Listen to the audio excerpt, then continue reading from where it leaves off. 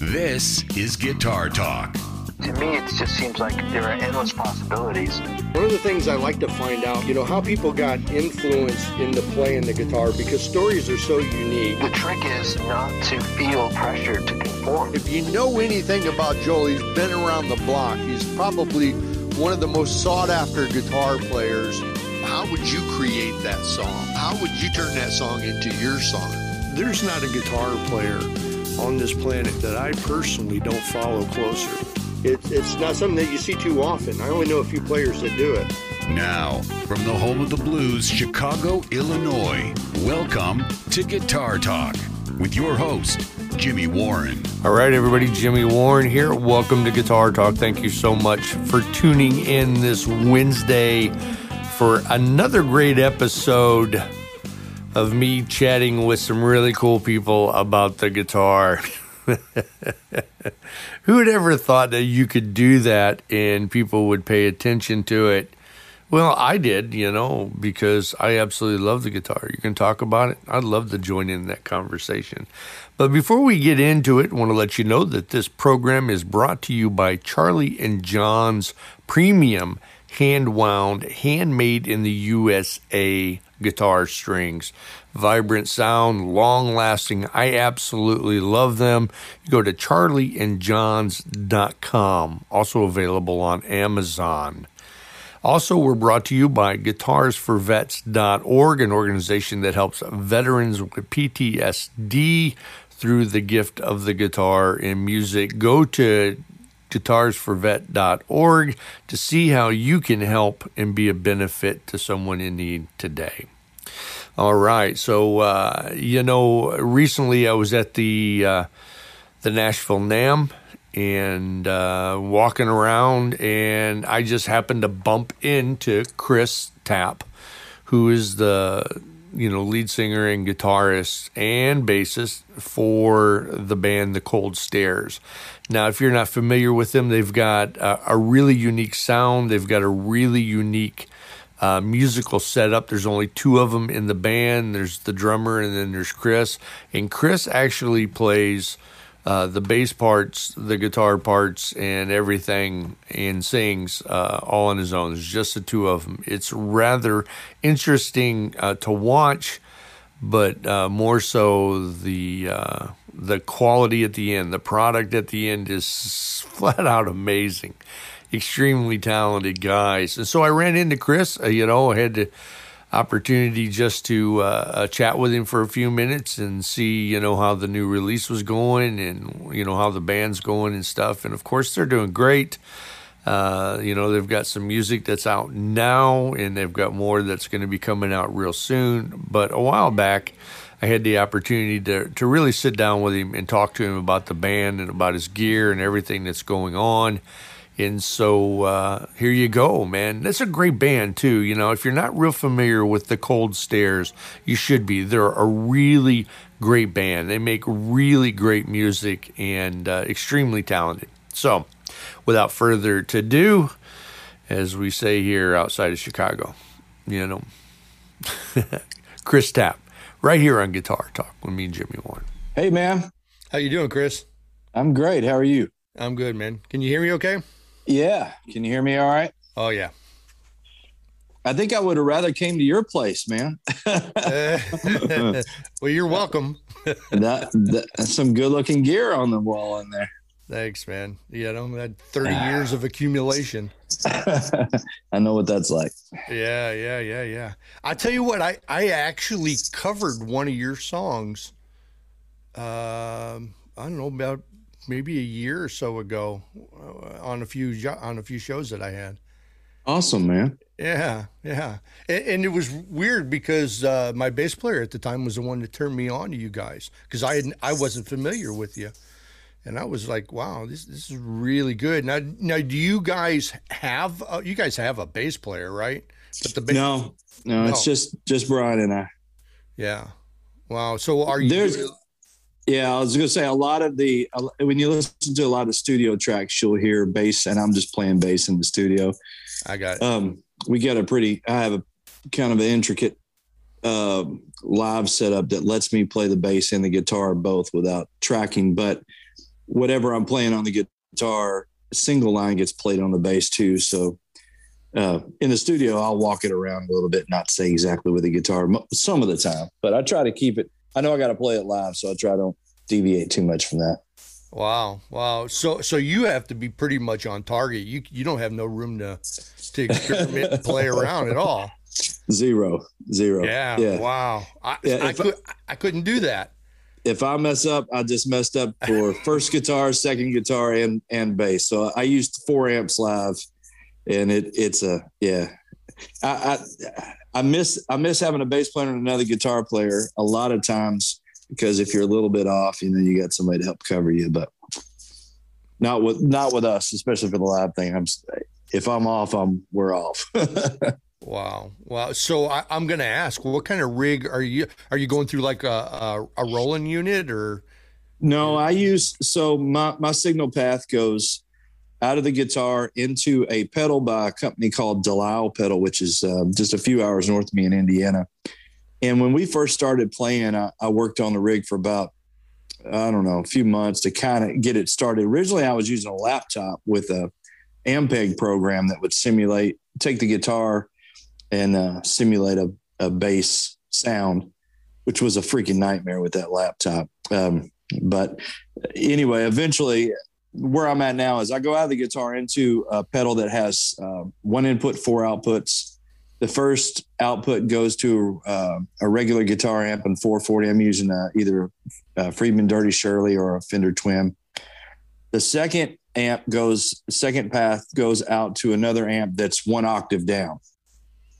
So that gives me a second octave. Third path out gives me a duplicate, which can either be octave down or standard.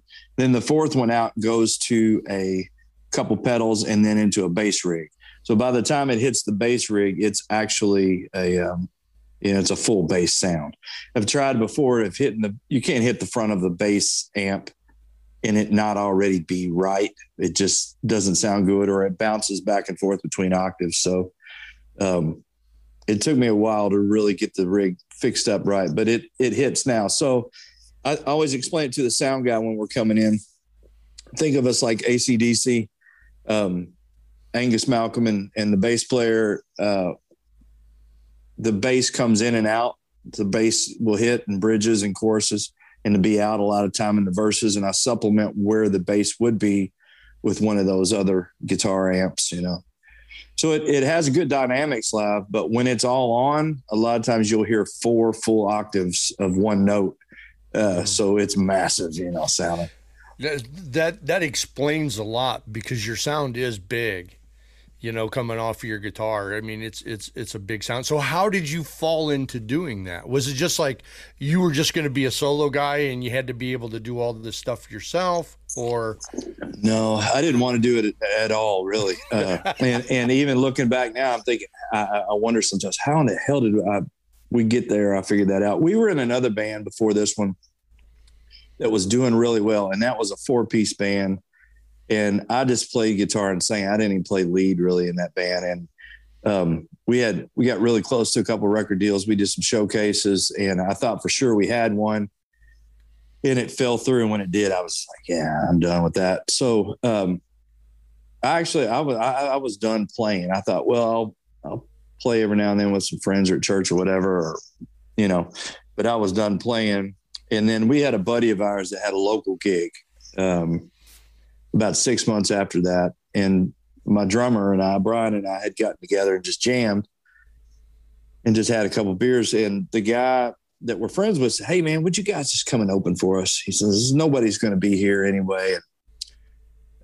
And I was adamant about not doing it. I said, "No, I'm not ever going to be in another band again. I'm done."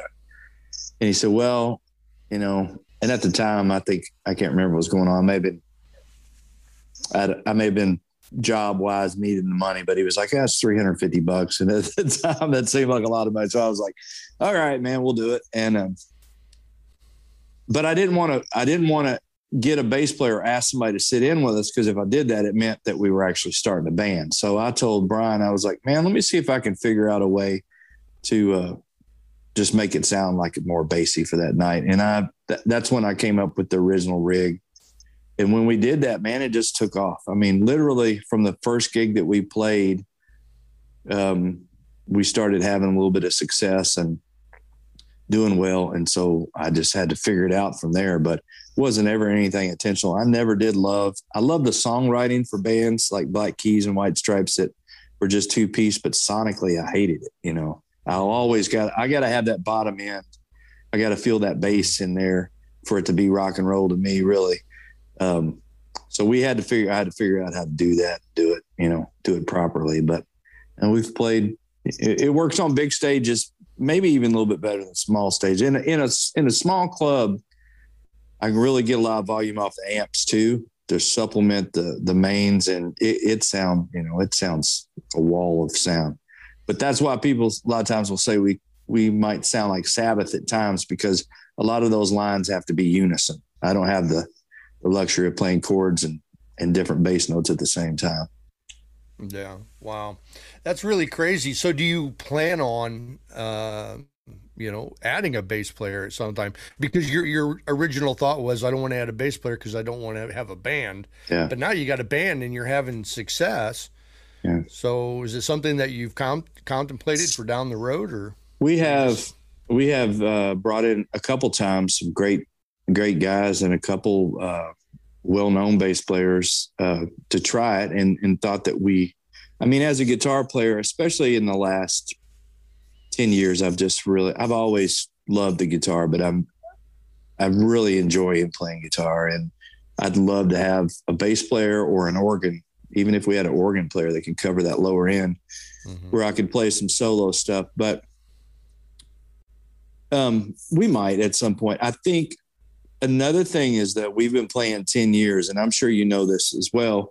It's hard to keep 3 guys together for 10 years, and keep working. Brian and I have had a pretty good relationship that we could play and not have issues. It's a small package when we go on the road. It's a small footprint, it would be nice to add another guy. That adds another hotel room. That adds another, So it's been pretty easy on us to be a 2-piece. And I think the times that we have added or talked about it, like with the label or whatever, they say, well, that's kind of your thing. I don't think it's as surprising to a crowd if we walk up with 3 people and create the amount of sound that we do with 2. That's benefited us, as well. So. Yeah. Yeah. Well, I can understand too that now that people are, I don't want to say used to it, but forgive the word, I'm going to say the nostalgia of it, because it's unique, to do that. There's not a whole lot of people that do it. So I would think that aspect of it would make it hard as well to go to a full band. You know what I mean? It's like the Beatles pulling in a keyboard player. Yeah. You know what I mean? It doesn't matter. And we're not that big of a band. I always put it in perspective. I mean, if we were when the Black Keys kind of went from a 2-piece to they had a 4-piece, and they kind of changed their sound a little bit. It almost feels like a lot of the other bands that I grew up listening to, that when they change, you're like, it's not the same anymore, and we don't have anywhere near that kind of fan base, but the fan base we have is, they'll correct me on songs a lot of times. So I'm sure we would get some kickback of you guys got a record deal and changed, and you're not the same. So I don't know. I think Brian's more against adding another player, but he's not having to cover 2 guitars and a bass, and so I would enjoy it sometime. I think probably we'll end up doing some side projects. Maybe we'll do a project with a bass player. I'd love to have an organ player that could sing, if anybody's hearing this. And that would be, if I could have some backup vocals, and we could have some organ where we would fill out the bottom end, like when Jimmy Vaughn does those trios with guitar and organ. Man, I love that. So yeah. Are you located in Indiana? Because I heard you say yeah. So do you know Chris Grove? No, I don't think so. Chris Grove was the keyboardist for Eddie Money for a really long time. Oh, wow. He's over in Indiana, not over by Hammond somewhere. Very cool. So that would be the northern part. I am the very southern tip of Indiana. I grew up in Kentucky which is literally 7 miles south of where I live now in Indiana.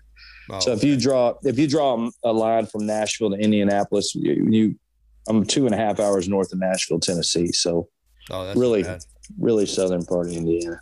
Yeah. So you guys are on Mascot, is that correct? Yes. And how long have you been on Mascot? Is this your first release on Mascot, or are the it other is? Ones? Okay. Yeah, this is our first go around with them. We just signed with them a couple months ago, and then we were kind of back and forth about how we're going to do the releases. So we kind of kept it under lid, but we just announced that last week, and then April 29th we'll announce the album with them. Right. And so the one it's just a single though. Hard Times is just a single, correct? Yep. Okay. Yep. All right, and that's through Mascot. Well, congratulations on that. I know it's a great label. They've got a ton of great artists. They are a really good fit for us right now. We've kind of gone back. We've been on a couple different labels, and we've kind of gone back and forth with a few. But the A&R guy, Ron Berman, there, I think he was instrumental in Nickelback signing at Roadrunner. He's been around forever. And we've kind of been friends and talking for, I guess, close to 10 years now. We originally had a production deal with Mark Needham.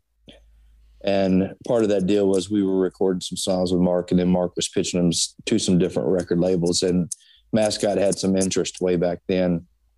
And at the time, it didn't feel right. It feels right now. The group that they have, the artists that they've been releasing, just, it's the same type stuff that we're doing. So it's a good fit. Yeah. And one of the things that's really nice about Mascot from my perspective is they've got a stable of a lot of great guitar players.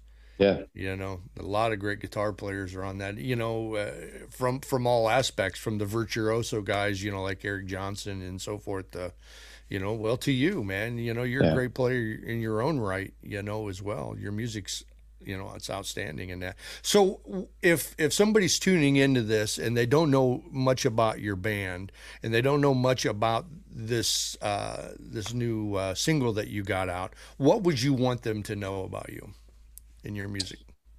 I think if you're a fan of we throw that blues rock term around, and that umbrella really does everybody from, Jared James and Kenny Wayne Shepherd, Joe, and it covers a lot of people. To me, that term is really goes back to Free and Zeppelin and that type of stuff, just stuff that's influenced by the blues. But that's such a wide variance that it's kind of, I would say that we are a rock band, blues rock band, with blues influences, but we're a little bit different in that it's a little bit more story song based, I think, and a little bit more, focus on cutting our own path as far as that goes. But I would say if you're a fan of the Black Crowes and the Black Keys and blues rock in general, you would like us. I'd also say if you're a fan of songwriting, it's anywhere from Dylan to Johnny Cash, if you like story songs and stuff like that, I think you'd find a home with us too. So, yeah.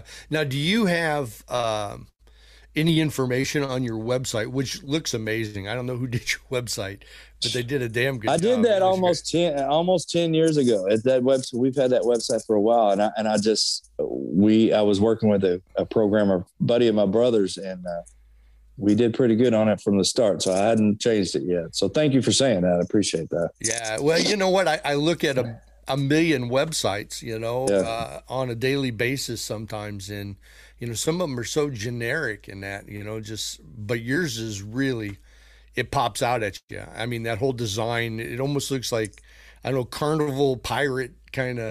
Yeah. Yeah, that's cool. I was watching that Carnival show on HBO when we did that website, and I was addicted to that. And Deadwood at the same time. I'm a history guy, so anything that's kind of old like that, I love. So that's where that came from. So what I was going to ask is there some place that people can go, guitar players can go, to learn more about your rig, how you set up your rig, and how you do that? Do you have anything on YouTube or? I haven't, and I've been getting requests for the last couple of years to do a rig rundown type thing, and we almost did one with what did one of the guitar magazines last year before all this stuff happened. I need to probably do that. You know, when we first started playing, it was so different than what anybody else was doing that I would really try to keep it hid, you know, exactly how I was doing it. In so much I'd paint some of the pedals. So, cause I'd have guys come up at shows and, you know, they're looking at the pedals and what does this do? And I was trying to keep it kind of quiet. I think now there's so many, you know, I to be honest with you, if somebody asks me about it and they're thinking about doing something, I'm so glad that somebody else is going to be playing rock and roll. I'm glad to share it. So I need to do something like that to kind of show it out. My rig, that part of the rig usually stays the same. I have a lot of things that rotate in and out, but that setup, hopefully we got a YouTube channel that's just now starting to take off. So I'll probably do something like that for the YouTube channel. Yeah. That'd be really cool. Cause I know people would. Now, when it comes to your guitar, what's your go-to? You know, what is it that you? I have two. I brought them up here just in case. So these are very cool. Fender Meteoras, and they are. I got two of them. So 2019. We were in Los Angeles for some shows, and I had gotten contacted by Fender and was talking back and forth with some of those guys. And they said, hey, you know, I've always played all kinds of guitars, but I've always loved Fender, and I had an opportunity to do like an endorsement type deal with the artist deal. So I was like, yeah, you know, and I went to the factory, and when I did, we were doing a tour. And when we went to the custom shop, just the body was sitting on a table. And one of the guys that I met was Javier Cuba, and he's the head of the team part of the custom shop. And he was giving us a tour. I said, what is that? He said, well, it's going to be a Meteora. It's one of the ones that they did for the Parallel Universe. You know, it's like they do those mix match stuff. And I said, that's really cool, man. And I've always been a fan of, you know, if you say Strat, I always think of Clapton and Hendrix. If you say Les Paul, you know, it's Kossoff and Page. I'm a lover of when things get associated with people, but for me, that, you know, for guys like me that came along later, it's all been used, you know, unless you're doing a Parker Flower or doing something, you know, that, yeah, it's so hard to find things that. So when I saw this, you know, I hadn't really seen anybody playing them, and you know, I thought maybe that's a cool opportunity to have something that's a little bit more unique to me. And he was so cool. The Fender guys were like, man, if you want to finish that guitar with Javier and kind of tell him what your specs would be and work it out, you know, do that. And so I went through the process of working with him back and forth, just telling him what I kind of liked and what I didn't. And I got it about 3 months later, and it's been my number one. It's it's got the Billy Gibbons style TV Jones in it, so they're super hot. Right. And the Bigsby, it weighs, it's like 6.5 pounds, super light, but it's got the big headstock. So you've got that, you know, it just gives a little bit, you don't have a whole lot of break on the strings here. So it's super slinky, but anyway, so that's been my number one. If you see us playing live, you're going to see one of those guitars. I had put in, I loved it so much. You know how you get with guitars. I loved it so much. I was like, I'm selling every damn thing else I got, and I'm just going to play, you know, those. But I put in an order for another one, and then they just finished this one a couple weeks ago. So this is a white version. They had never done a Relic. So he's like, and I saw that before it was Relic. And I was like, oh man, are you sure we want to do that? But they never done a Relic. So this one's about the same weight. It's a little bit bigger neck. You got the reverse headstock again, but this one has EVH humbuckers, so it's super hot. Mm-hmm. Still have the Bigsby on it and stuff, but it And you feels got brass saddles. Yeah. It feels when it's strapped on, it feels like a strap. You know, it kind of wraps to your body, the contours and stuff. And it's super comfortable, but it sounds, and the sustain is like a Les Paul and a Jazzmaster mix. You have those overtones that you get with a Bigsby or a floating bridge, but it has the thickness, you know, of a Les Paul, which I really need to push my rig. I got to have something kind of heavy. So it's been perfect. Yeah. Yeah. Well, that's a gorgeous guitar right there. Thank you, man. Thank you. I kind of figured the first one had the TV Jones on it. Yeah. Yes. Yeah. That's a nice looking guitar in that. So, okay. So tell me, when is the new album going to come out? The one on Mascot. So we have a date yet? Yeah. August 13th. We have 4 singles between now and August 13th that'll be released. And it will come out August 13th. You know how it is these days, everything kind of trickles out, and yeah, I'd love for it to be an album. Just drop it now and then drop another album in August. The way that, you know, we like to write, I'm like, I can give you another record by then. But it is smart. Probably it gives us something to talk about every month, and you know, right? Yeah, and it keeps people, you know, it keeps people on the line. You know, they stay on the line, because if you're just dropping things, I did an album in it was my 9th one. It was in late 2019. I went in the studio with Walter Trout's band and recorded one, and I was gonna release it in March of 20, and then I was gonna, you know, tour it, and of course, you know, everything fell apart. And so that's exactly what I did. Was I just released singles. Yeah, and it seems to be the thing that everybody's doing, you know. Yeah, I think if just looking at the algorithms, if you don't put out something every 6 to 8 weeks, you know, your numbers just start to dwindle a little bit. So I think it's, as a listener, it's fun for me when I get an email every few weeks or whatever. It's one of my favorite bands has a new song, so I get it like that. But I'm old school, man. I like to listen to a full record, you know, full album too. Yeah. Well, would you say that the market is just oversaturated? Because anybody with a laptop, anybody with a computer at home, you know, can make an album. They can release it on Spotify or wherever.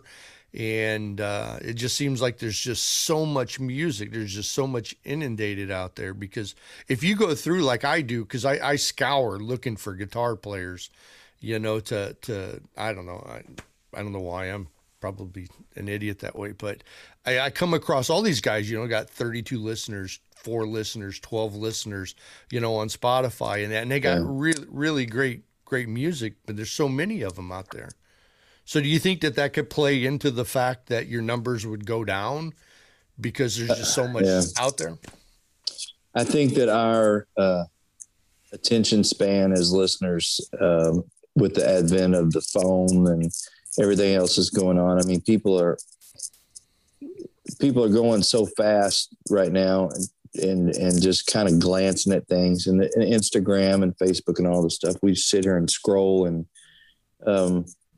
I think that's part of it. You know, you have to kind of stay in people's face. You have to show up in their feeds. You have to do that. The market is definitely saturated.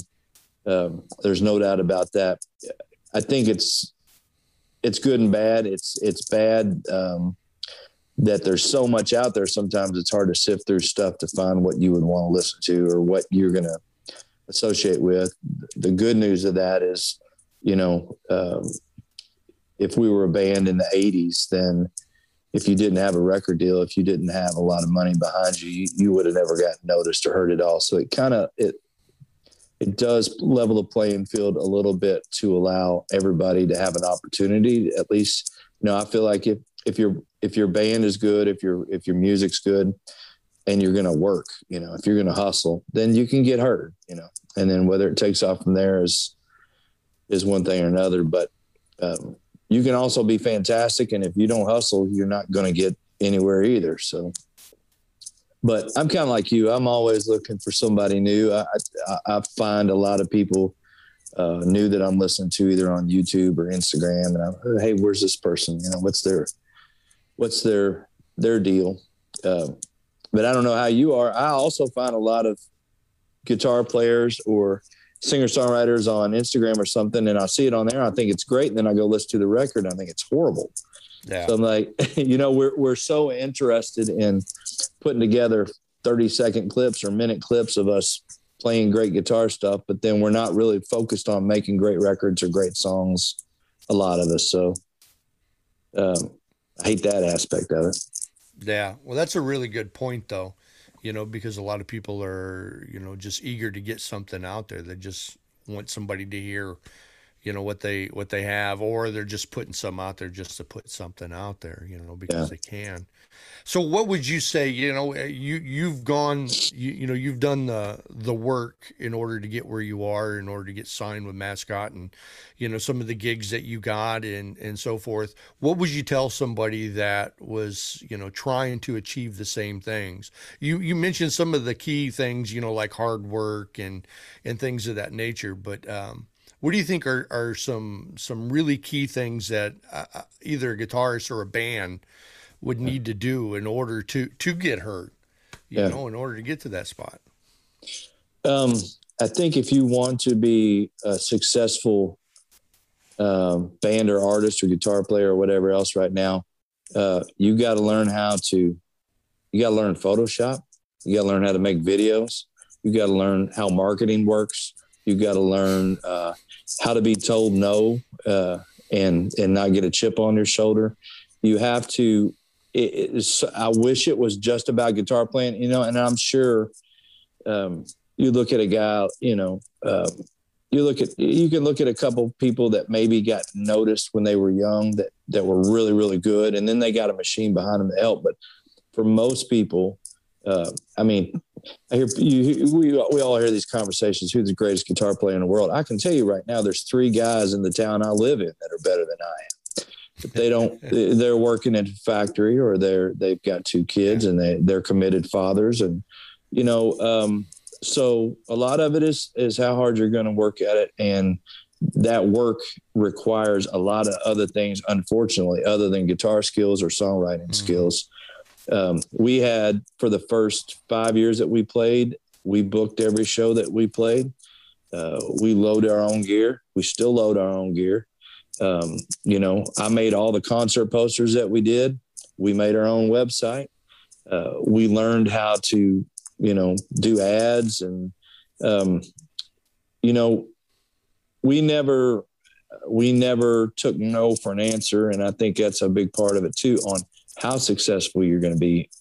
Early on, we were talking with a guy named Andy McLennan, who was head of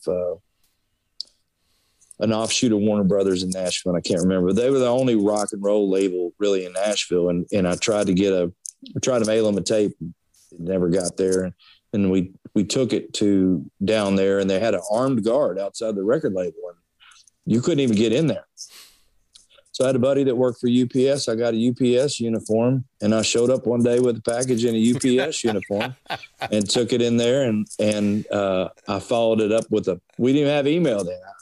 I didn't have an email. I sent him a long fax, you know, to tell him what I did. And he called me, you know, and if you to be that dedicated to something and to work that hard at it, you do have to believe it. Yeah. You know, and you do have to say, okay, I mean, I'm not 21 anymore. I don't have grandeur of being the next TikTok guy or whatever else. You have to know who you are, and then you have to go, you know, I believe in this part of what I'm doing enough that I'm going to fight for it. Luckily, I had my dad, my grandparents, you know, were cool early on and kind of instilled in me that I was doing pretty good, you know. Yeah. Yeah. It's all those things that you mentioned are just so vital now in order to be able to to make it, because there's so many people like now, agents and managers and labels and stuff like that. They don't look at bands sometimes until they've had an amount of success, and if you don't have that amount of success, well, then, they're going to move on to somebody that does, because the days of development and all that are, they're long gone. They're long gone in that. And so the ability to be able to, create the visuals and the ads and stay on it is, man, hats off to you. That was genius, putting on the UPS, and that's probably why the guy called you. We had so many things like that over the years. Yeah. But we early on, we had a couple songs that we just, we really believed in, and we just, I thought this is the closest we're going to get to having a chance at doing something where I'm going to fight as hard as we can for it. But yeah, I wish it was. We're getting to the point. The team at Mascot, man, is so amazing, and the group of people that we're working with, and we've finally got a great agent for Europe, and we have a good agent here in the States, and so it's getting closer to a point where I can just concentrate on writing and doing that, and give some of that stuff up, which I'm really looking forward to, getting to that point. That's the part we all hate, isn't it? Yeah, exactly. Because that's what you got into this for, was to play guitar and to make music and that, and when you have to spend 98% of your time focused on the business aspect, trying to move it from point A to point B. Yeah. Makes it so difficult. Well, you guys are doing a great job, man. You really are. You make great music. It sounds great. I can't wait to hear the whole album. I really can't. I really enjoyed the video for the Hard Times. It was a great video. So are you producing the videos yourself, or did we have a buddy here in town named Alex Morgan, who's been a friend of ours and was a fan of ours when we first started, and we do the videos with him. He's kind of learning some of the things as we've gone along. We've done a couple videos with him, and that's another aspect of the whole thing is you can't do something, find a friend that can, and recruit him. And, but he's gotten really good. He does a lot of metal stuff for like Gojira and some heavy bands too. And he's a great photographer. So we try to, it's one thing my dad told me early on that kind of stuck with me is the one thing that you do have control over is who you work with, Yeah. If you have an opportunity, if I'm going to have to pay somebody to do something, I want to pay a friend or somebody that, I want to work with. If we're going to, like we did that guitar giveaway leading up to the thing, if I'm going to pay for advertising rather than give it to Facebook, I'd much rather do it as a guitar giveaway, or something we can give back to our fans Yeah. That's really cool. Well, I'll tell you what, Chris, I appreciate the opportunity to chat with you today about about the band and about your gear and that. And I wish you all the success, man. Thank you very much, man. I appreciate you having me. Yeah, no, it was an absolute pleasure. And I can't wait to hear it. I really do enjoy the music. Thank you, Jimmy. Appreciate it, man. All right. Take care, buddy. Okay. All right, man. See you. All right. All right, there you go. That was Chris Tapp from The Cold Stares. You can learn out more about them at thecoldstares.com. I know they've got dates, and they're on the road right now, and they're playing, and I know they've got new music out, so there's a lot going on. So make sure that you're following him. I want to thank Chris for the opportunity to spend a little bit of time with him. It was a pleasure to get to know him. And once again, I'm personally a fan of their music. I really enjoy what they do. So, okay, now next week, I got my new friend from the UK, AJ Mills. He's the guitarist for KK Downing. We all know KK Downing from Judas Priest. He left Judas Priest, started his own band called KK's Priest, and AJ, is now the guitar player. Come to find out, AJ has known KK, ever since he was a very, very young lad. He's been mentored by KK over the years, and now he's a part of his band. And so I think that's really, really cool.